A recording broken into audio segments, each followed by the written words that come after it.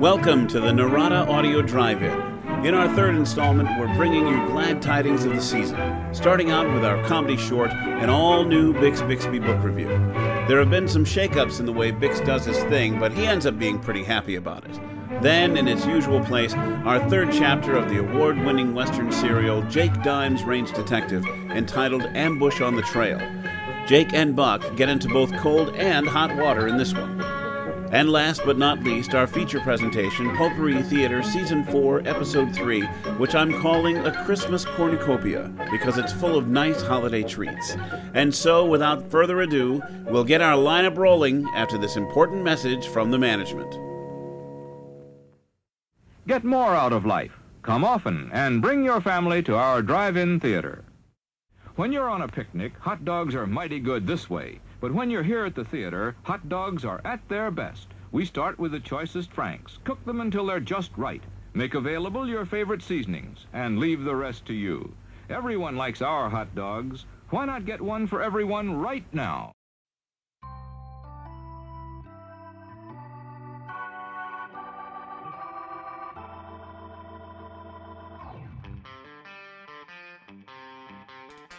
Hello, friends. Welcome to another installment of the Bix Bixby Book Review. I'm Carmen Mylanta, sitting in for Phil Boyd Studge, your usual announcer for this segment. After 5 previous encounters with Bix and his art players, Mr. Studge said he couldn't stomach the thought of another one, so the producers asked me to come in. Well, this is pretty exciting for me, I must say. I've never seen this sort of thing before. Mr. Bixby, I understand you and your troupe of players are here again to present another live dramatization of a famous novel. Is that right? Hello! Yes, we're back again to bring our valuable educational service to the great unwashed. And today, in honor of the holiday season, we're presenting a very thrilling scene from that seminal Yuletide story, A Christmas Carol, by Charles Dickens. Yes, it's certainly seminal. I guess you like that word, huh, Mr. Bixby? Yes. I really don't think it means what you think it means. Oh, is this your troupe? Hi there, fellas. Hi, Miss Mylanta. Hey there, Carmen. Nice to meet you. How's it going? Anyway, my notes say that A Christmas Carol, Charles Dickens' story, published in 1843, set the standard by which all subsequent holiday fiction would be judged. Woo! That's a mouthful. I've never read it myself. But what do you think? What do I think? About what, sweetie? About what I just said. Was A Christmas Carol as important as all that? Did that dear man Phil Boyd write that? He did? Well, you can certainly take his word for it. He's never wrong. Okie dokie. Are you ready to get started? Ooh, I like you. We are going to get along famously. Alrighty. Hello, everybody. This scene takes place on an open plain in the Oklahoma Territory, where a cavalry officer is sitting astride his horse on a small rise. We just know you're going to love it. So here now, a scene from A Christmas Carol by Charles Dickens. Oh boy!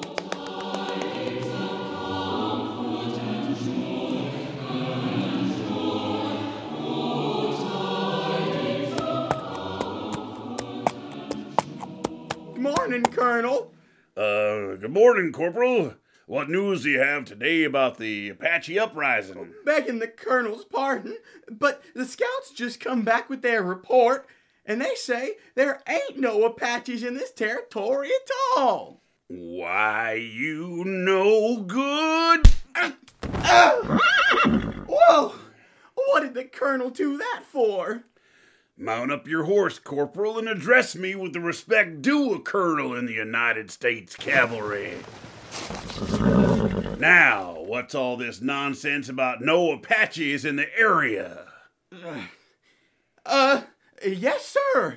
Them scouts tell me that looking for Apaches in Oklahoma is just about as useless as looking for ice in hell. Apaches live in Texas and Arizona, they tell me. Why, you no good? Ow! Colonel, sir, I'm only telling you what the scouts told me. I'm beginning to lose my patience, Corporal, with your insubordinate tone.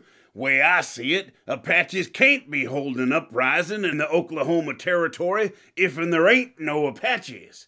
So, how about them other tribes? The Choctaws? The Seminoles? Well, begging the Colonel's pardon, but them tribes is just as peaceful as you please at the current moment. Why, you no good! Ow! What are you stopping for? Isn't there more to the story? What? This was always the point at which Phil Boyd would jump in and stop us. Really? Why would he do that? So, you don't have... No, we don't have anything prepared beyond this point. But it was just getting going. I absolutely love this book already. Will you do a longer bit next time? We sure will, honey. Excellent. And folks, that's all the time we have for this edition of the Bix Bixby Book Review. I'm Carmen Mylanta, and we're taking it back to the studio. Bye for now. Bye!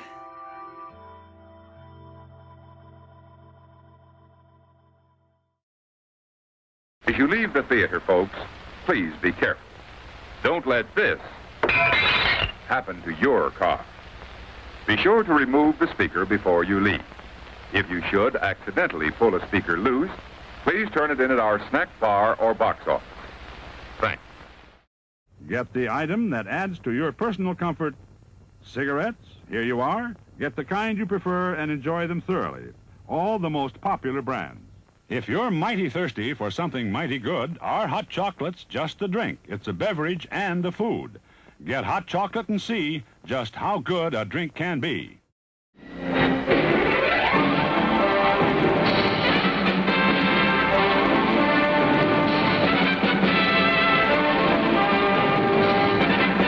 It's showtime, folks. Enjoy the show.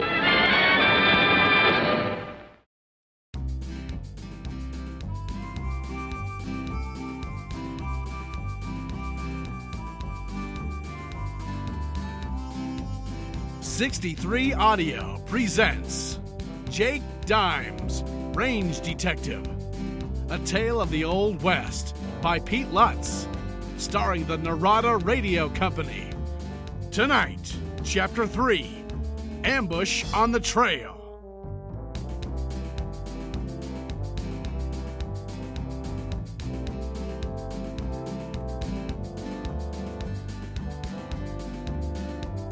Welcome back to our Western saga called Jake Dimes, Range Detective. Our story so far, Range Detective Jake Dimes and his sidekick Briar Buck are in Arizona, investigating a series of payroll robberies from the D-Bar D Ranch. If you recall from our last chapter, Jake had impressed Fred Greenslate, the boss of the rival Rolling End Ranch, by breaking in his fiercest bronco, Fireball. Jake then received a special reward from Chris Greenslate, who is quite the ball of fire herself, and that kiss has unfortunately set the range boss, Birch Hickam, against Jake. As we take up our tale again, it's a few days after the bucking bronco incident, and Jake, who was mighty sore afterwards, is back on his feet and in fine fettle as he makes his way to breakfast.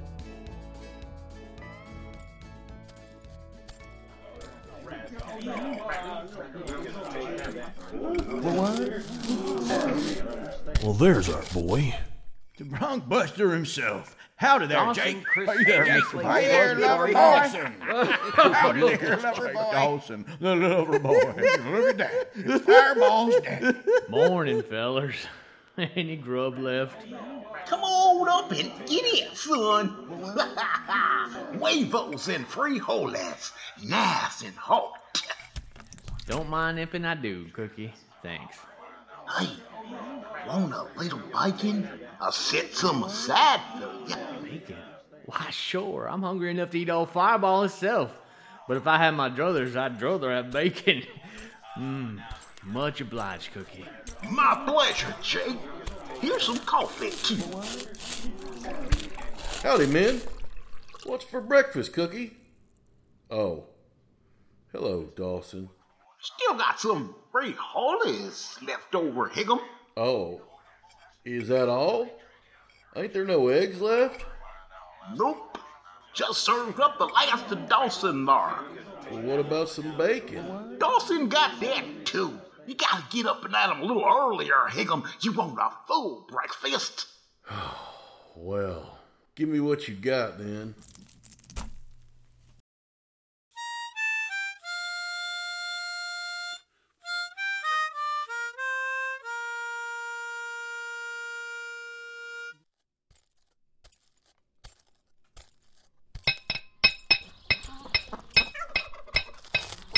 Well, if it ain't the Rollin' Inn's #1 Bronc Buster and Philly Wrangler. Morning, Jake. What's your pleasure this morning? Hiya, Chick. Mr. Greenslate says I got a half day off on account of breaking old Fireball. So I wanted to ride into Prickly Pear and see about a shave and a hot bath. Well, ain't that nice? You sure deserve it, Jake. I ain't never seen nothing like it when you just kept, holding on that way. Do you want to take Fireball today? Are you funning me, Chick? Oh, sir. I like that stallion, but my heart belongs to Crescent, my Palomino mare. I haven't seen her in a couple of days. How's she doing? Well, raring to see ya, if my ears ain't deceiving me. Go on into the stable, son, and see your pretty little old gal.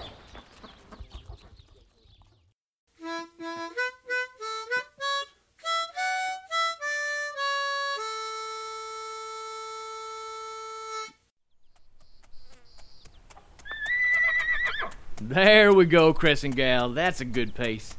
We'll get into Prickly Pear in about an hour, and we'll be able to enjoy this mighty purty day on the way there.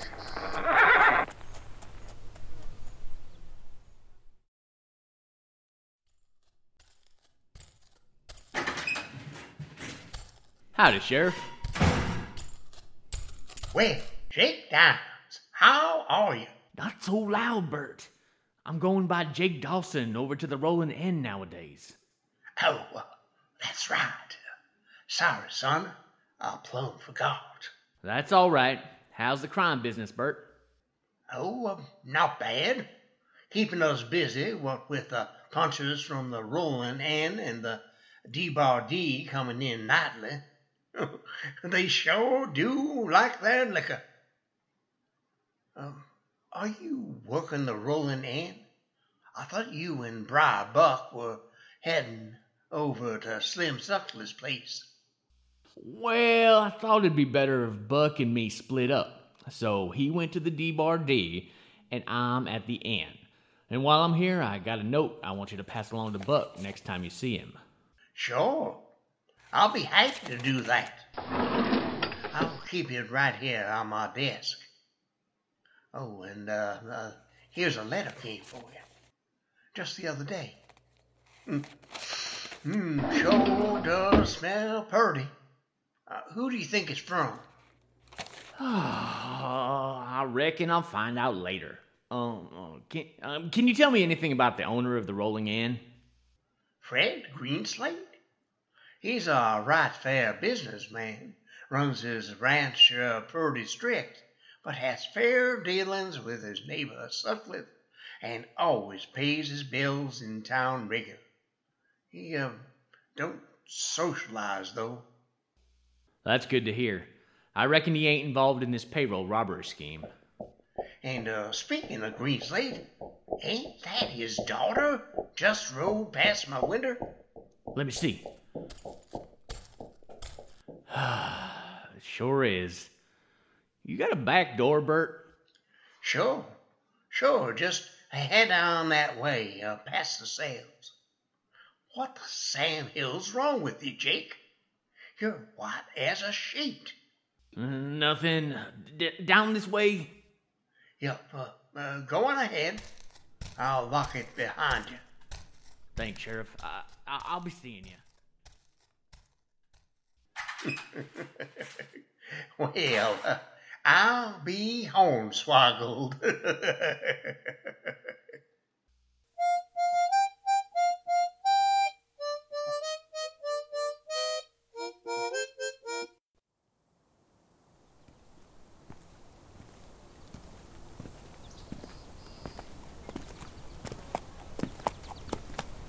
Well, Miss Greenslate, I didn't know you were in town. Oh, Jake, Mr. Dawson. Good morning. I just arrived. I came to pay a few bills. How are you feeling today? I am right as rain, miss. Right as rain. Your daddy gave me a half day's liberty today, so I came in to see what the people of Prickly Pear, Arizona do on a beautiful day like today. Oh, I don't suppose they do much. Confidentially, I think the citizens of this town are a pretty sedate bunch. Was that all you wanted to do in town today? No, I also wanted to find out if the barbershop had enough hot water for me to soak in for an hour or two. Oh, I beg your pardon, miss. That wasn't very polite of me.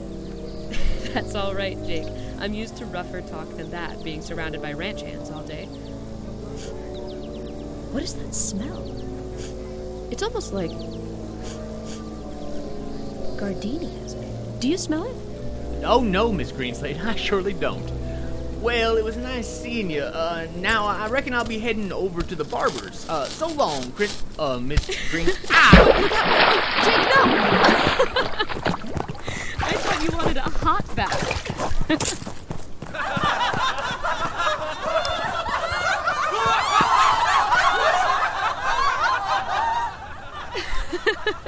Oh, Jake, you poor thing. Here, let me help you. No, miss.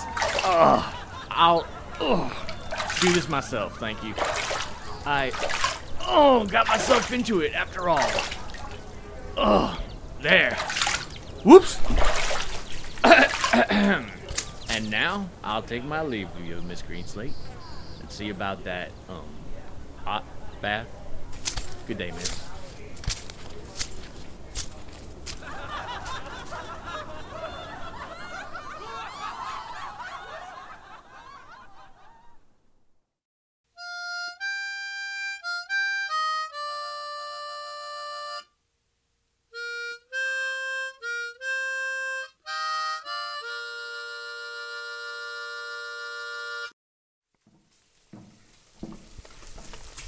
Well, I come from Corpus Christi, and I never saw the day that cowpokes wouldn't eat the grub that I set in their way.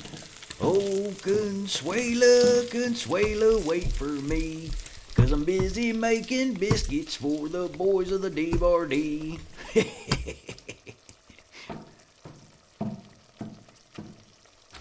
Well, I come from Corpus Christi, and I never saw the day that cowpokes wouldn't eat the grub that I set in their way. Oh, are you sure it's okay to meet up here? What if that cook hears us? Are you funning me, Pard? Don't worry about him. He'll keep singing that stupid song as long as he's working. Now, what's the news that's brought you all the way over from the Rolling Inn? Well, I ain't got no news. I just wanted to know what news you got. I ain't heard from you in a while, so I was getting a little antsy. Ain't you got no more sense than that? How many times I gotta tell you that I'll get word to you when it's time to do another job?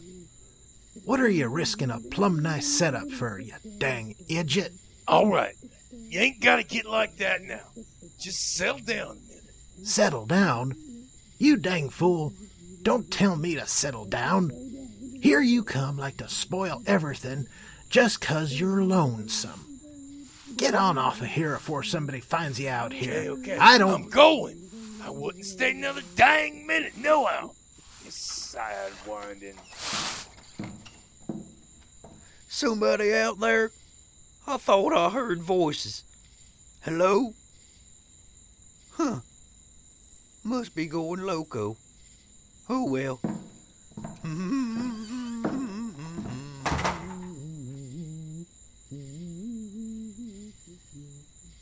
How much do you think he heard? Who knows?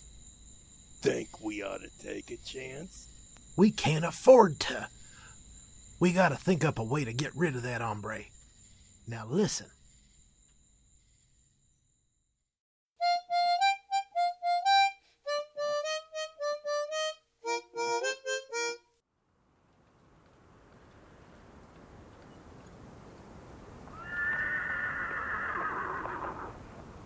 Now, Cookie, are you certain you can pick up all the supplies yourself? Would you like me to go along with you?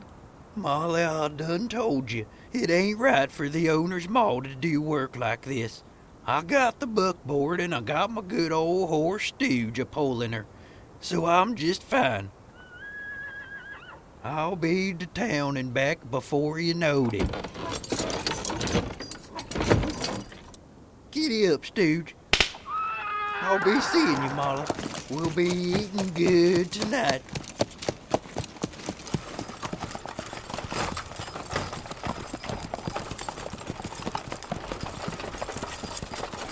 Be careful, Cookie. I'll be waiting for you.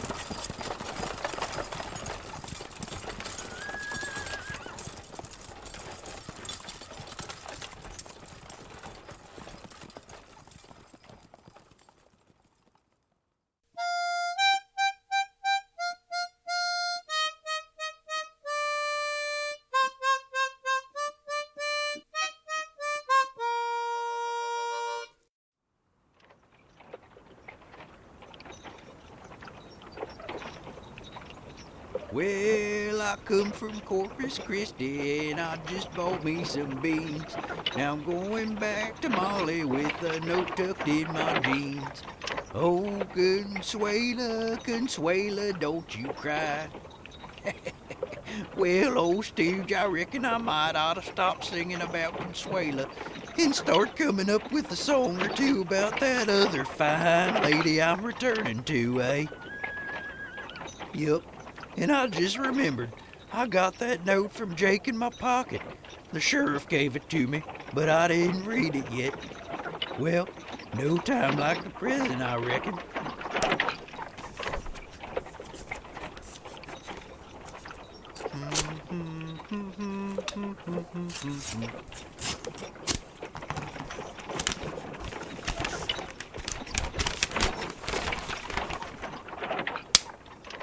Hiya, pard. Not much to report. Just keeping an eye on things over here. Wish I was eating your stew and biscuits. See you one of these days. Huh. Jake didn't sign it. I guess that's for safety.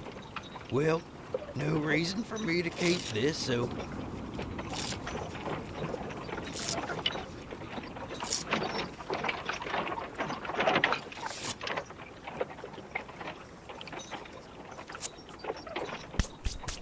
Well, that's that. Let's keep a-moving, Stooge. We got us a little ways to go, and I can see the sun is a-hankering to go to bed. Meantime, let me see if I can come up with a new song about Molly. What in tarnation? Giddy up, Stooge. We got us a couple of owls chasing us, Stooge. You keep on straight, old pal, and I'll try and stop them.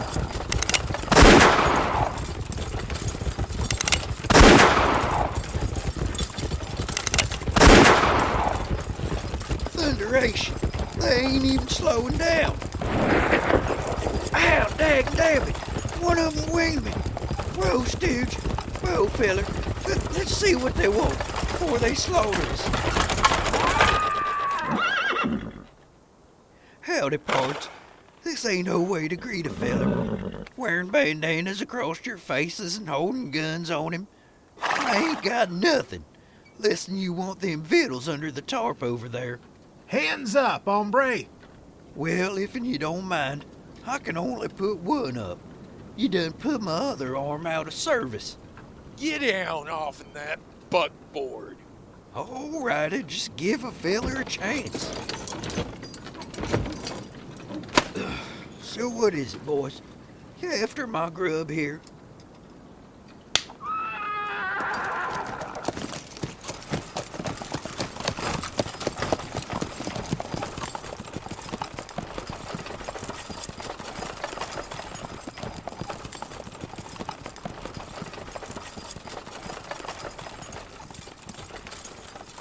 No, I reckon that warn't it. We think you got big ears, hombre. Yeah, big ears, and you run your trap too much. Well, there ain't much I can do about my big ears, boys. My pappy, he had 'em too. But about that other thing, well, you can call me Silent Sam from now on. Nary a word you'll hear from me. Yes, sir. We got our eye on you, hombre.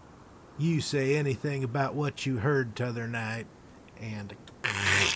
Well, I don't know what you think I heard, but... Whomp him, pard. Ain't we gonna kill him, Joe? Nah, we'll let the coyotes take care of him.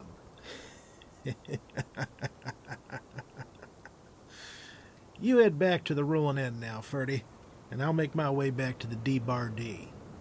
And remember, we never saw this hombre today. Okay, Joe.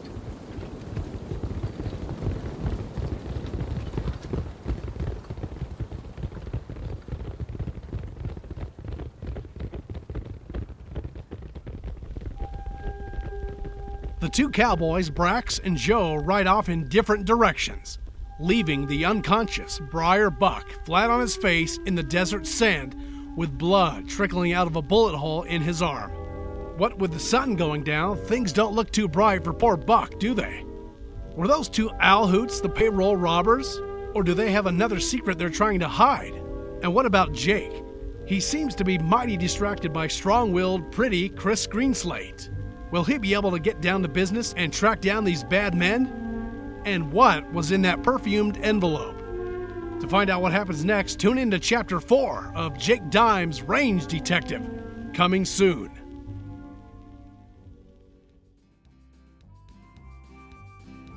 Chapter 3, Ambush on the Trail, was written, produced, and directed by Pete Lutz, and starred Dana Gonzalez as Jake Dimes, Austin Beach as Briar Buck, Kristen DiMercurio as Chris Greenslate, Nancy Bueller as Molly Sutcliffe, Tommy Gregg as Hickam, Paul J. Patterson as the cook, Gene Giggy as Chick, Jeff Niles as the sheriff, Bill Holweg as Ferdy Brax, and Mark Kalita as Joe, with additional voices by Owen McEwen, Skeeter Ullman, Dane Leonardson, and Pete Lutz.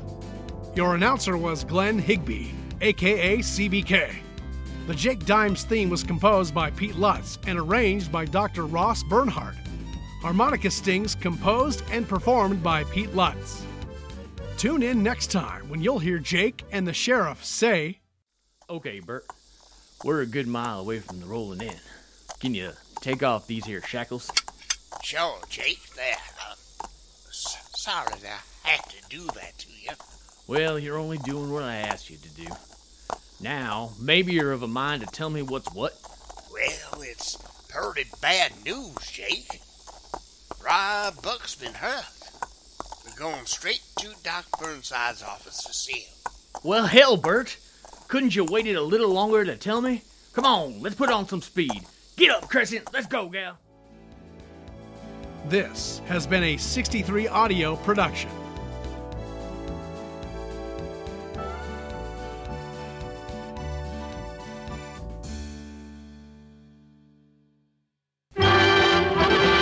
It's intermission. Rise and stretch time. Time to refresh yourself and visit our snack bar. Got a yen for hot popcorn? Your favorite soft drinks are sparkling cold.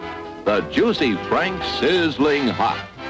There's delicious coffee, freshly brewed, and all kinds of ice cream and candy to tempt you. Showtime will be announced loud and clear to get you back to your car in time. So stretch your legs. Come to the snack bar now. Pizza! Pizza! Pizza, pizza, pizza. Everybody loves pizza, and we're now featuring the famous original Tolona pizza. Only the finest and purest ingredients go into the original Tolona pizza, made fresh to your order. And into the oven it goes. Presto, a luscious, hot, crispy pizza. We're now featuring... Hey, wait a minute. Give me another pizza. That's better. Now, as I was saying... We now have delicious, crispy Tolona pizza at the refreshment stand. What do you have? Cheese, sausage, or pepperoni? Take it away! I'm sorry, sir. This is a private mountain. But I only wanted it. This mountain is reserved for patrons. It's a supply depot for all sorts of good things, which people can get at the snack bar. Like soft drinks, candy bars of all kinds, delicious popcorn, and refreshing ice cream treats. But I am a patron. Well, why didn't you say so? Be our guest.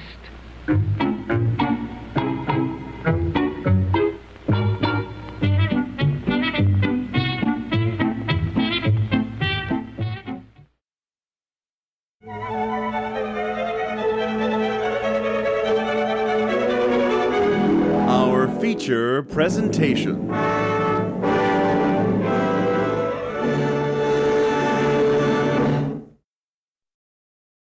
Continuing our outstanding audio dramas. This is Pulp Pourri Theater, starring the Narada Radio Company.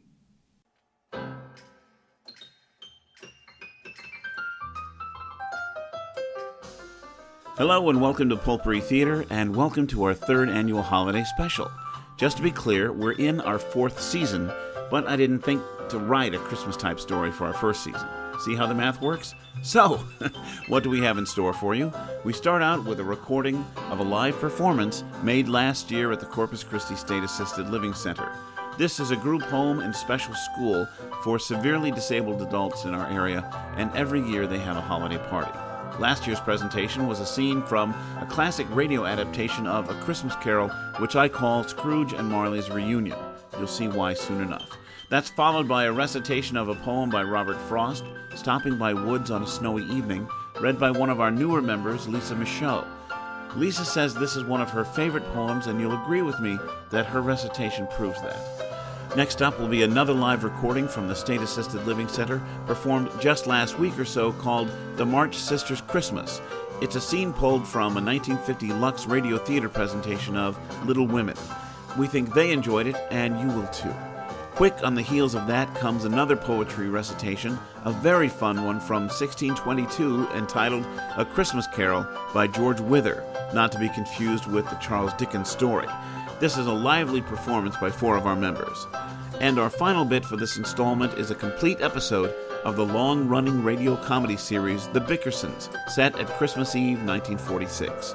So, on behalf of the entire Narada Radio Company, this is Pete Lutz, wishing you a very Merry Christmas, Happy Holidays, Season's Greetings, Happy Hanukkah, Joyous Kwanzaa, and a safe and successful and happy New Year. On with the show.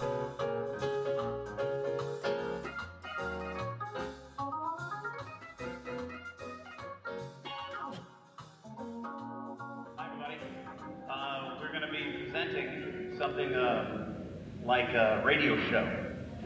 Back in the 1930s, 50, 60 years ago, people would listen to the radio instead of watching TV, and they'd get their entertainment through that. So what we're going to do is ask you to imagine that you are in a radio station and you're watching the live broadcast of a very special Christmas show. Okay? So, imagine a sign comes on and says, on the air. And then another sign comes on and says, applause. Thank you.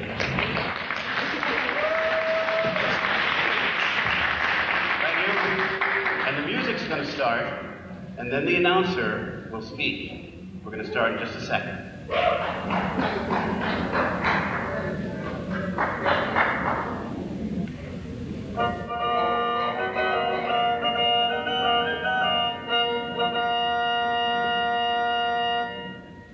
Today, we present a scene from the Charles Dickens classic, A Christmas Carol. Ever since Mr. Dickens presented this little story to the world 172 years ago, he found an instant response in the hearts of people everywhere, who saw it in their favorite fictional chronicle of what Christmas is and what Christmas means to all the simple people of the earth. And there are just as many ways to present A Christmas Carol as there have been years since it was first published. The way we are presenting it today is as an audio play. No costumes, no scenery, no wigs, no makeup. Just actors and music, and sound effects.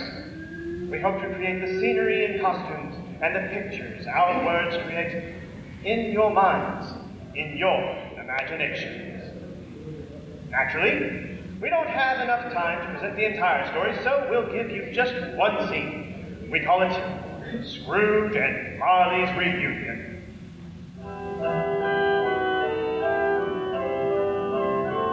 First, we must point out that Jacob Marley was dead to begin with. There's no doubt whatever about that. The register of his burial was signed by the clergyman, the clerk, the undertaker, and the chief mourner. Scrooge signed it, and Scrooge's name was good for anything he chose to put his hand to. Old Marley was as dead as a doornail. This must be distinctly understood, or nothing wonderful can come of the story I am going to relate. And Scrooge, he and Marley had been business partners for many years, and Scrooge had continued the business in the 7 years since Marley's death. Ah, but he was a tight-fisted hand at the grindstone, was Scrooge, a squeezing, wrenching, grasping, scraping, clutching, covetous old sinner. And once upon a time, of all the good days in the year, on Christmas Eve, Scrooge, after dismissing his long-suffering clerk, Bob Cratchit, left his counting house and took his melancholy dinner in his usual melancholy tavern. From there, the dismal old miser went to his dismal old house. Darkness is cheap, and Scrooge liked it. God was so dark that even Scrooge, who knew its every stone, had to grope with his hand through the fog and frost to find the door. Scrooge walked through the rooms to see that all was right. Sitting room, bedroom, lumber room, all as they should be. Nobody under the table. Nobody under the sofa. Nobody under the bed. Nobody in the closet. He shut the door. He locked himself in. He double-locked himself in. And took off his cravat, put on his sleeping gown and slippers and his nightcap, and sat down before the fire to take his rule.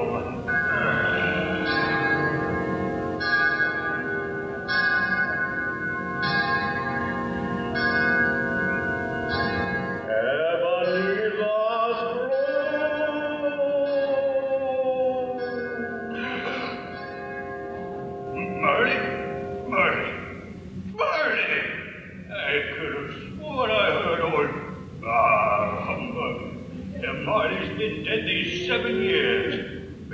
Humbug, more humbug. Which I need is a good knife.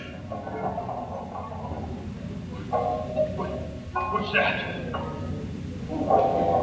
No, someone wiser. But the door is locked and double locked. Something is coming. Something is coming closer. Oh, outside my door. I won't believe it. It comes up still.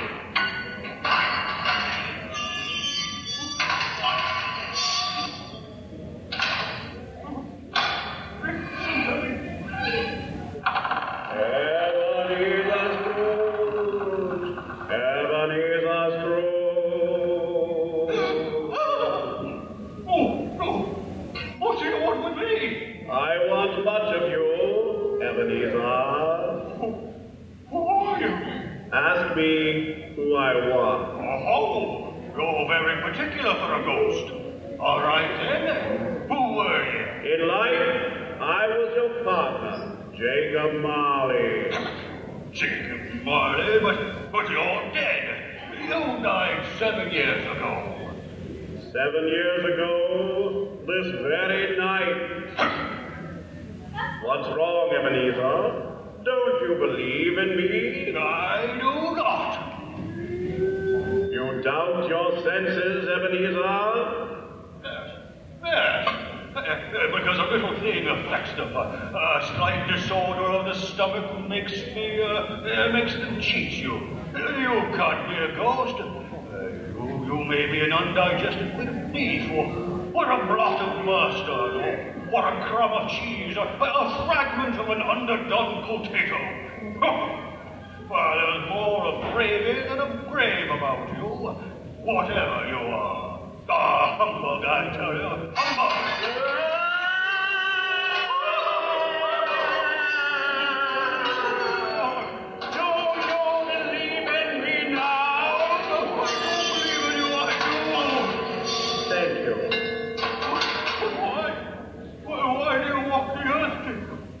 Why do you come to me? It is required of every man that the spirit within him should walk abroad amongst his fellow men and travel far and wide to witness what it cannot share, but might have shared on earth and turned to happiness. But tell me, Jacob, what is that chain you wear around you? I wear the chain I forged in life. I made it link by link and yard by yard by my own free will. Is its pattern strange to you, Ebenezer? Cash boxes, keys and padlocks, letters and parcels. Yours was as heavy and as long as this 7 years ago. You have labored on it since, Ebenezer. It is the thunderous chain! Oh, Jacob, speak comfort to me, Jacob. Comfort I have none to give. I cannot rest. I cannot stay. I cannot linger. Weary journeys lie before me. You travel fast. Yes, Ebenezer, on the wings of the wind. 7 years dead and traveling all the time. 7 years, Ebenezer. 7 years of remorse. Ebenezer, do you know that no space of regret can make amends for one life's opportunities misused? But you are always a man of business, a good man of business, Jacob. Business! Mankind was my business. Charity, mercy, benevolence, they were all my business. The dealings of my trade were but a drop of water in the comprehensive ocean of my business. Jacob, don't take on so now. Jacob. Listen to me, Ebenezer. I'll listen to you, Jacob. Go on, Jacob, now. Speak to me, but don't be so flowery. Ebenezer, I am here to warn you that you have yet a chance of hope of escaping my fate. Do you hear that, Ebenezer? Yes, Jacob, yes. You always were a good friend to me, Jacob. Yes, Jacob, but go on. How shall I escape? Oh, I'm afraid, Jacob. You will be haunted by 3 spirits. Is that the chance of hope you spoke of, Jacob? It is. Well, then I think I'd rather not. Without their visits, you cannot hope to shun the path I tread. Expect the first tomorrow, when the bell tolls 1. The second the following night, when the bell tolls 2. And expect the third spirit on the night after that, when the bell tolls 3. Couldn't I take them all at once and have it over, Jacob? Ebenezer, look that for your own sake. You remember what has passed between us. Remember, when the bell tolls 1, look for the first spirit. Marley! Jacob, Marley! Oh, praise God!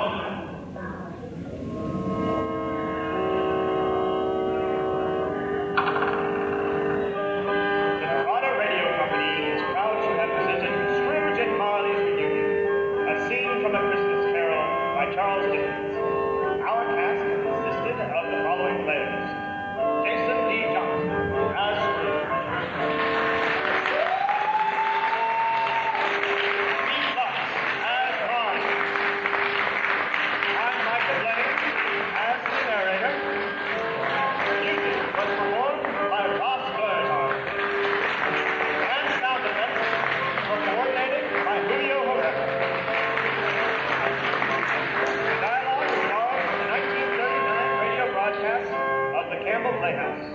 Today's presentation was adapted and directed by Pete Price. Thank you for letting us be a part of your Christmas celebration, and in the immortal words of Tiny Tim, God bless us, everyone.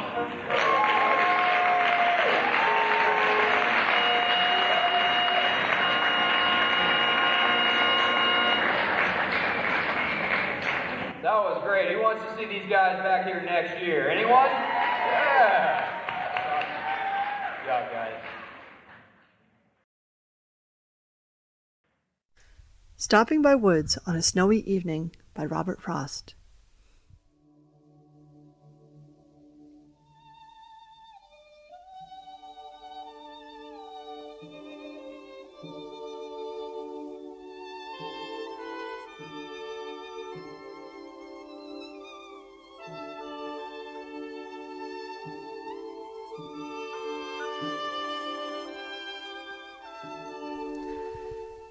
Whose woods these are, I think I know. His house is in the village, though.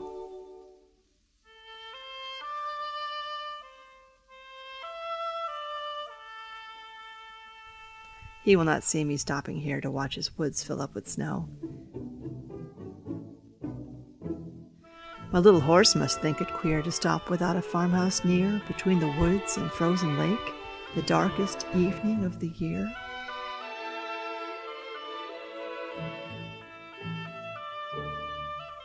He gives his harness bells a shake to ask if there is some mistake. The only other sound's the sweep of easy wind on downy flake.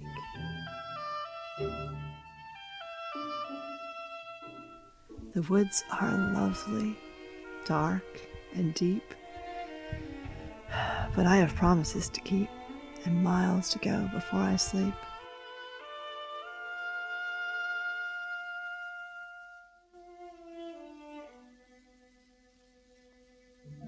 And miles to go before I sleep.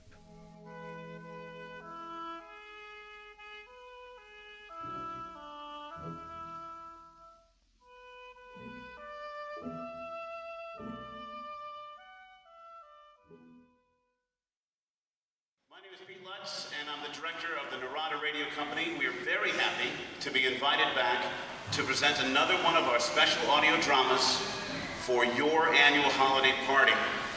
Today we're presenting a scene from the classic novel by Louisa May Alcott, Little Women, which is, in our opinion, is one of the most enjoyable stories ever written.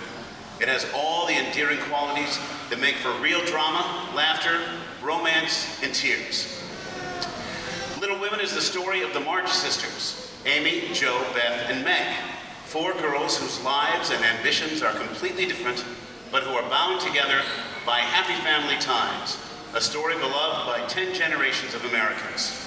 The curtain rises on the home of our Little Women on Christmas Eve. We'll be hearing from Sister Meg, who tells our story. We were 4 sisters, Amy, Jo, Beth, and I shall start our story during that winter of 1864, when Papa was still away at war. What a miserable Christmas we all thought. How happy a Christmas it really was. Well, at least we have a Christmas tree, Amy. And I think it's beautiful. Christmas won't be Christmas, Beth, not without presents. Oh, it's dreadful to be poor. I especially feel it because I'm the eldest and I can remember when we used to be rich. We're better off than a lot of people, Meg. Orphans, for instance. We have Father and Marmee and each other. But we haven't got Father, Beth. And probably won't happen for a long time. But Jo, the men in the army are having such a terrible winter. Marmee's right. We have to make sacrifices. Only I'm tired of making over these same dresses year after year. Well, I don't think any of you suffer as I do.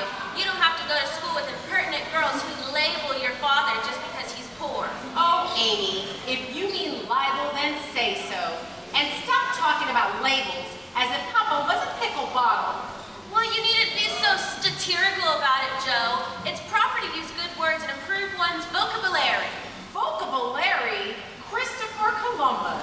Jo, don't use slang words. Oh, I just detest rude, unladylike young ladies. And I hate affected snips. Birds in their little nests agree. Oh, I'll never get over my disappointment in not being a boy. Look at me, dying. Simply dying.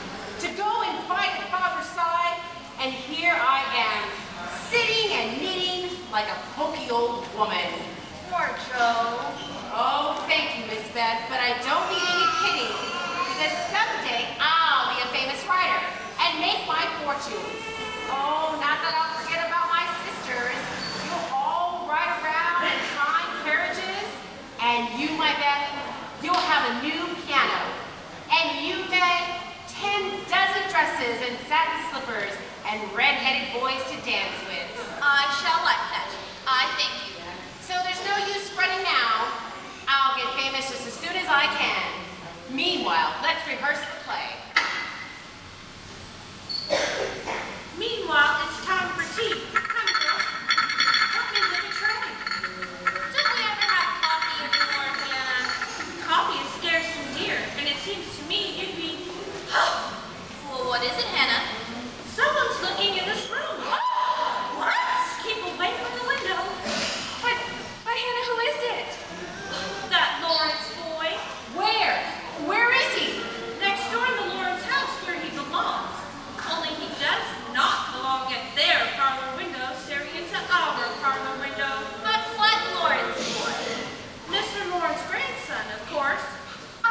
I didn't know the old busspot had a grandson. Well, he just came home. First, he ran away from college. Oh, that's the bravest thing I've ever heard of. And when they found him, there he was, wounded in an army hospital. He lied about his age and enlisted. How perfectly splendid. I should like to do the same. Joe, what are you doing? Well, if he can look out the window at us, I can look out ours at him. Josephine March! Oh, he's still there. Gee, I'm glad he's a boy. I certainly would like to know a boy for a change and have a little fun. Oh, how can you say such things? I wonder how I could get to know him. You? Hello? Joe, you're disgracing us. Hello! Why, that dreadful boy! He's waving at us! Marmy didn't come home until late that afternoon. She'd been in the village helping poor Mrs. Hummel. As soon as Beth had brought her chair to the fire, Joe was at her side. Was there any mail in the village, Marmy? A letter from Father? You don't think that your father would forget to write to us at Christmas, do you? Amy, dear, the letter's in my muff. A letter from Father! He sent you all a little Christmas message.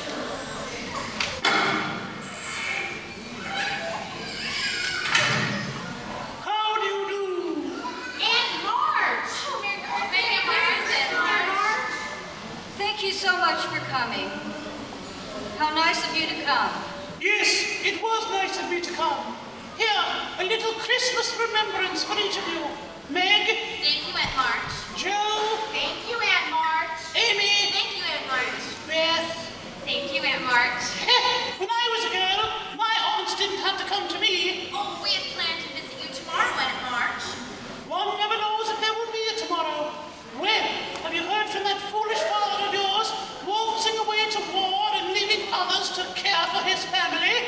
We're very proud of Father and March, and there's nobody looking out for us. Joe. Don't be impertinent, miss. It's a waste of time to talk. Nobody listens to me anyhow. Merry Christmas. Merry Christmas, Aunt March. For all her schooling, Aunt March had given each of us a new, shiny silver dollar. Supper would have to wait that night as we dashed off to the village store. And later, after we wrapped the presents we were giving to ourselves, Marmy took out the letter that had come from Papa. And give my girls my love and a kiss. Tell them I think of them by day, pray for them by night, and find my best comfort in their affection at all times. I know they will remember to be loving children to you, will work diligently so that these hard times need not be wasted, and that when I return, I may be fonder and prouder than ever of my little women. How long this sad war will last? Mrs. March, ma'am. Yes, Hannah? A message from poor Mrs. Hummel, ma'am. She wants to know how soon you can come. Oh, right away. Amy, get my boots, dear. My wraps, Joe. Good night, children. Good night. Good night, Marmy. Don't wait up for me. I may be late. Good night. Merry Christmas. A fine Christmas Eve. Papa far away and Marmy out taking care of sick people. And our presents. They look so lonesome under the tree. And there's nothing there for Marmy. Nothing. And she needed a new pair of slippers. Well, I'm the man in the family while Papa's away, so I'll supply the slippers. But how? Our money's all spent. Well, I bought a book. I'll take it back. But I thought of the slippers first, Joe. So you did, Patty. Well, then I'll buy her army shoes. The very best to be had. And I'll get her a nice pair of gloves. Pink ones. A little bottle of cologne for me. Both Marmy and I just love cologne. Oh, but won't the stores be closed? Oh, who cares? Come on, me hearties. We'll storm the Citadel. It was long past midnight when Marmy returned. We were huddled at the top of the stairs. We couldn't see her as she stopped by the Christmas tree, but we knew that she had found our presents. But why is she crying? I can hear Marmy and she's crying. Doesn't she like our presents? Come on now, back to bed before she sees us. Why is she crying, Meg? Because she loves us, little Beth.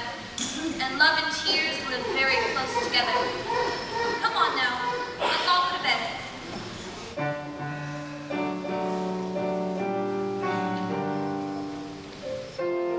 You have been listening to a special presentation of the scene from Little Women by Louisa May Alcott, originally presented on CBS Radio in 1950.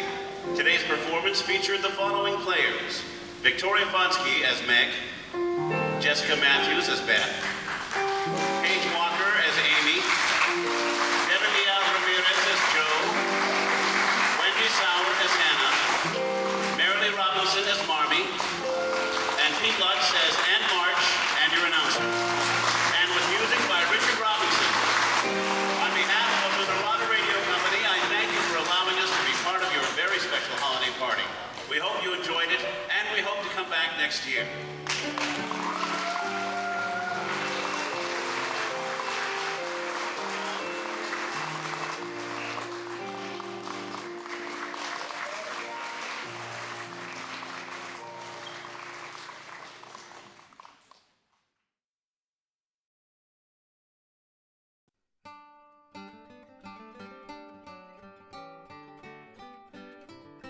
A Christmas Carol, written by George Wither, 1622.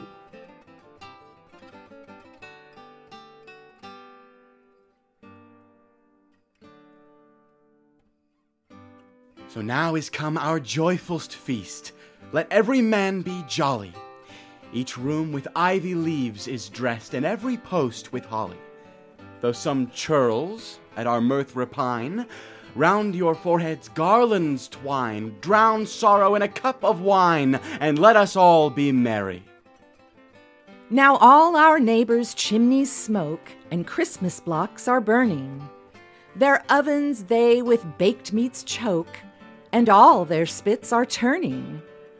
Without the door let sorrow lie, and if for cold it hap to die, we'll bury it in a Christmas pie, and evermore be merry.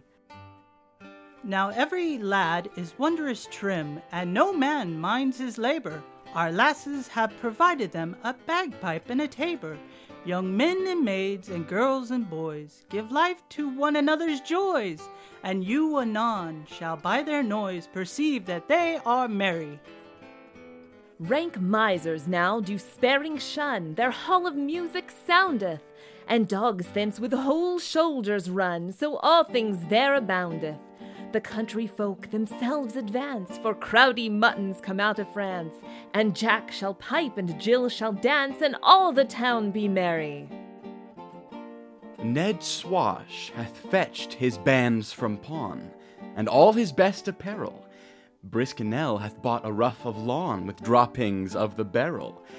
And those that hardly all the year had bread to eat or rags to wear will have both clothes and dainty fare, and all the day be merry.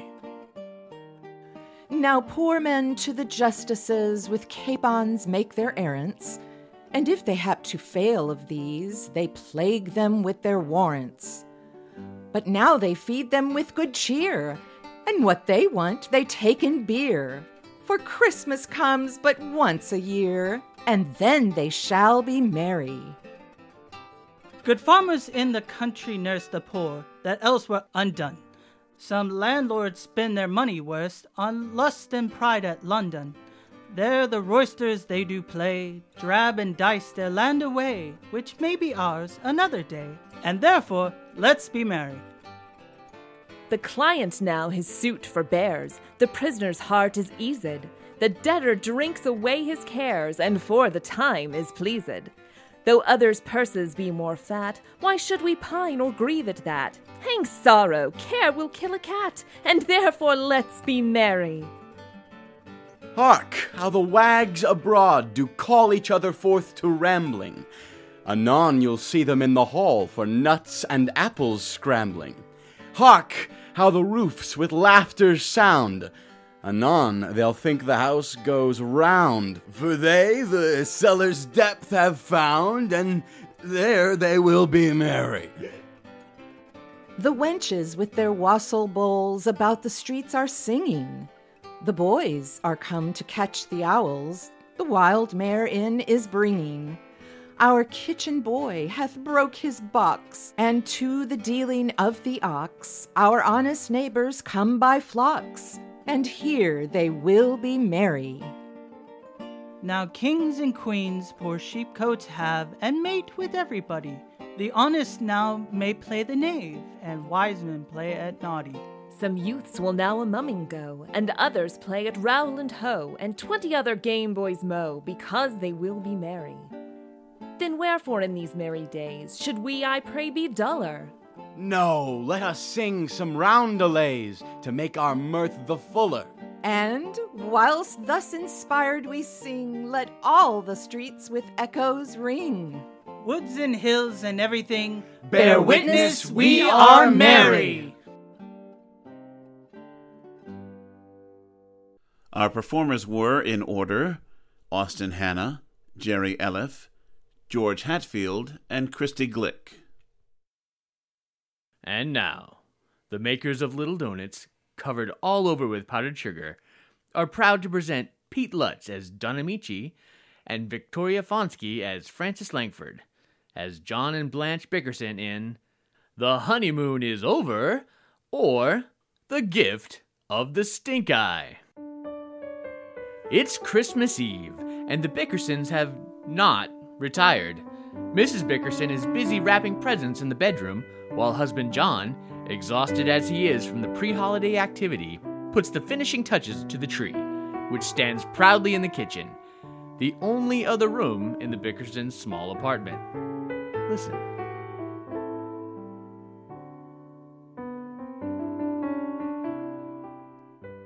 John? John? Will you bring the scissors, please? John? What is he doing in there?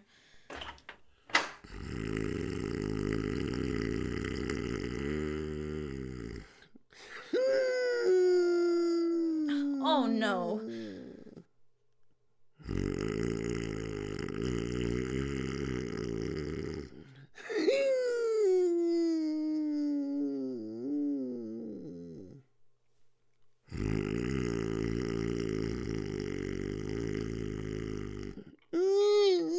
How can a man fall asleep on a ladder?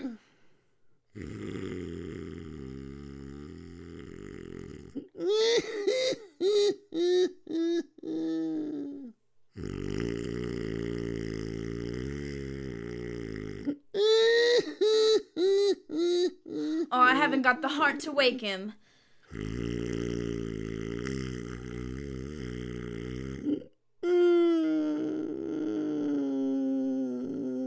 I'd better get him off of there. John! John! Yeah. Ooh. Whoa! What's the matter, Blanche? What happened, huh? Oh, you poor dear. Did you hurt yourself? No, I'm all right. How'd I fall off that ladder? I must have fainted. Yes, dear. You were fainting like a log when I came in. Why, John. What? You never even touched your dinner. Not a morsel of it. I don't like the looks of it, Blanche. Oh, stop that talk. It's perfectly good food. You let it sit there on the kitchen table for hours getting cold. You want me to warm it up for you? No. Just tell me what's on that big plate. Are you trying to be funny, John? I'm not trying to be funny, Blanche. What is it? You know very well that I can only cook 2 things, liver and rice pudding. Well, which one is that? How can you be so nasty on Christmas Eve, John? Blanche, I just asked you a civil question, that's all. I didn't think it was liver because your liver always looks like rubber heels. That stuff looks more like scrambled eggs, so I thought it might be rice pudding. Why don't you taste it and find out? I'm not hungry. That's why you're always tired, John. You don't eat enough. I eat plenty. Well, what did you have for lunch today? Well, you ought to know. You packed it for me. And listen, Blanche, I'm getting sick of carrying my lunch to the office in paper sacks. Why can't I go to a restaurant like the other fellas? John, what are you talking about? I haven't fixed your lunch for 2 years. Oh, Blanche, every morning of my life I find my lunch wrapped in brown paper on the side of the sink. Lunch? That's the kitchen scraps. How do you like that? No wonder I never have an appetite. Why do you do that to me, Blanche? Go on, eat some dinner and finish trimming the tree. I don't want any dinner. I want to go to sleep. Well, aren't you going to finish the tree? I can do it in the morning. But John, tomorrow is Christmas Day. I expect a lot of people to drop in.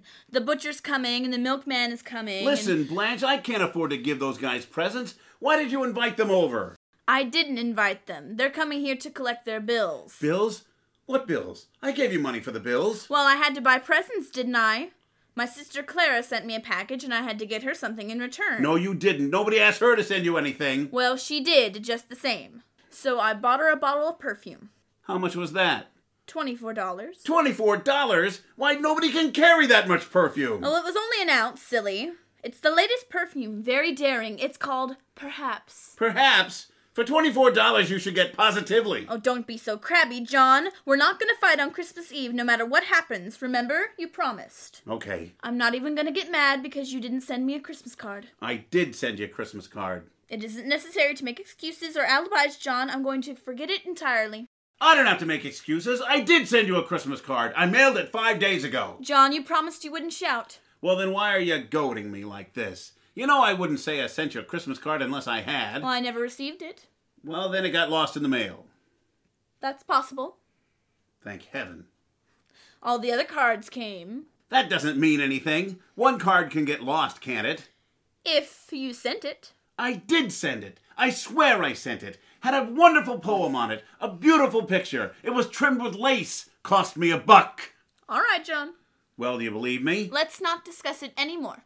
Okay. But I hope you don't forget to send one next year. What's the use? All right. So I didn't send you a card. That's all? Why didn't you admit it before? There was nothing to admit. I just said I didn't send it to end the argument. But I really sent it. What did it say on it? It said, Merry Christmas to my love. That could be anybody. Let me finish. It said, Merry Christmas to my love, my wife, my life, my turtle dove. Life with you is great, it seems. I love you more than pork and beans. You're only adding insult to injury, John. Well, how do I know what it said? I can't remember what... What's that laying on top of the newspaper? There it is. There's my card. So it is. See, you didn't have to get so excited after all. Thank you, darling. It's a lovely card. Wear it in good health. Well, let's open the presents and then go to sleep. Well, how could you, John? You know we never open presents until Christmas morning. Besides, you haven't finished trimming the tree. All it needs is a string of lights. One of the bulbs is blown. That kills the whole string. Can't you buy a bulb? The stores aren't open now. What time is it? 12:05. Well, that's good. It's Christmas Day. Let's open the presents. You didn't even hang up your stocking. I haven't got one that would hold anything. They look like lace curtains. Come on, let's open the presents, Blanche. Come on, huh? All right. Say, we haven't got very many this year, have we? Oh, who's this from? That's from Leo Gooseby. It's amazing how you went to the one shaped like a bottle. Oh? Oh, is that what this is? I hope it's good stuff. Oh, oh. Ah. That's not bad at all. John, that's shampoo. Shampoo? Why, that chiseler, 2-bit Leo. What do I want with a bottle of shampoo? And to think I threw out 39 cents on a tie for him. What have you got there? It's another present for you, from your boss. No kidding. Gee, that's a big one. What is it, Blanche? A 5-gallon can of lighter fluid. Well, that's fine. That's just what I need. I don't even own a lighter. Well, don't feel too bad, John. Maybe you can exchange it for something else. Last year, he sent me a bowling ball case. Must get these things in a rummage sale. I never heard of such presents. Here's one for me from Louise Shaw. Shoo, bet that's a dilly. Oh, Louise always sends something nice. Not expensive, but it usually comes in handy. Wow, look at that! What is it? It's a polo score pad. Isn't that nice? That'll sure come in handy. Honest, Blanche, you got the weirdest collection of friends. Is there anything else? Just our presents to each other. Why don't you look at what I've got you first, and then you can show me what you got for me. Now close your eyes. I'll unveil it. Well, all right. I hope you didn't spend too much, dear. I don't really want anything. Open your eyes. Blanche. Oh, Blanche, darling, that's beautiful. That's a dream. A portable bar with a brass rail. Don't you think a kiss is in order, John? Oh, a million kisses. Well, stop kissing the bar. I meant a kiss for me. Oh, sorry, darling. It's just too good to be true. Oh, you're wonderful. Blanche, that must have cost a fortune.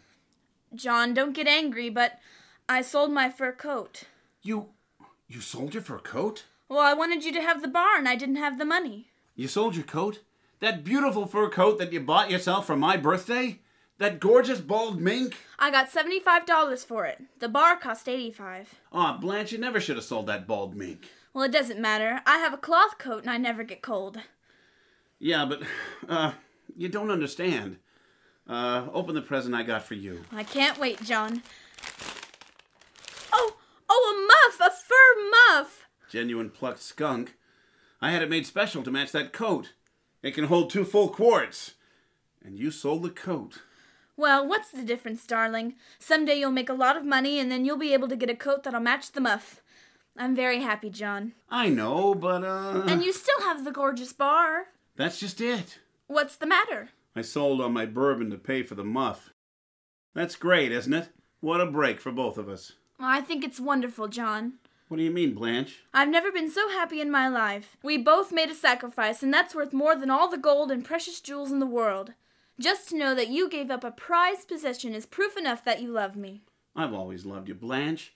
I may holler and rant and act like a first-class crumb sometimes, but you never doubted that I loved you, did you? No, John. It's been 7 years, honey. Most of it uphill. I haven't showered you with diamonds or bought any yachts, but I try not to deny you anything. I suppose you have your little faults. What woman hasn't?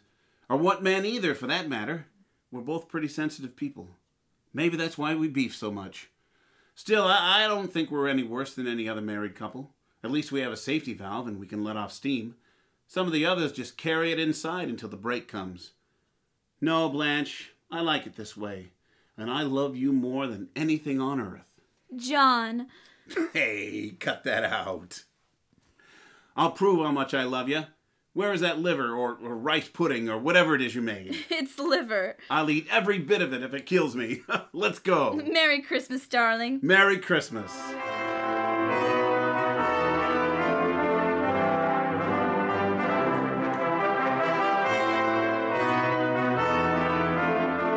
That was the Bickersons' Christmas Eve, originally broadcast on December 22nd, 1946, lovingly reenacted by Pete Lutz as Don Amici as John Bickerson, and Victoria Fonsky as Frances Langford as Blanche Bickerson.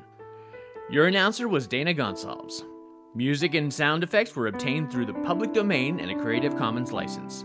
The Bickersons are brought to you by the makers of Little Donuts, covered all over with powdered sugar. Good night and Merry Christmas.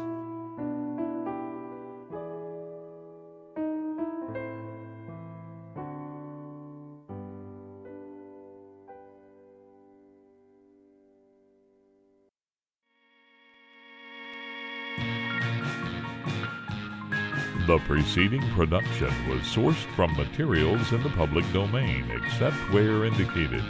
The audio play script and the production itself are original works and are the property of their creator, and thus protected by copyright. This production was pre-recorded and mixed at 63 Audio, Corpus Christi, Texas. Remember, Potpourri Theater is your source for the best in audio drama. This has been a 63 Audio production.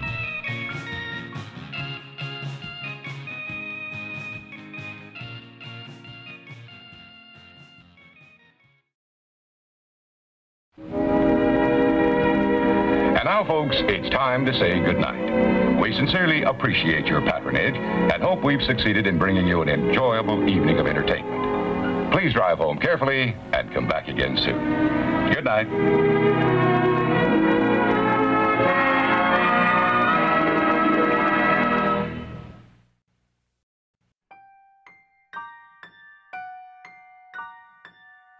The Narada Audio Drive-In, with its 3 combined features, is under the supervision of Pete Lutz and is produced in Corpus Christi, Texas.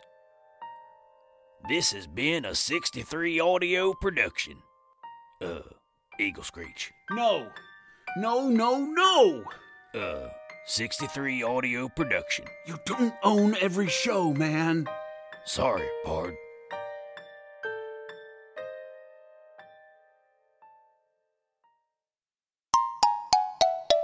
63 Audio.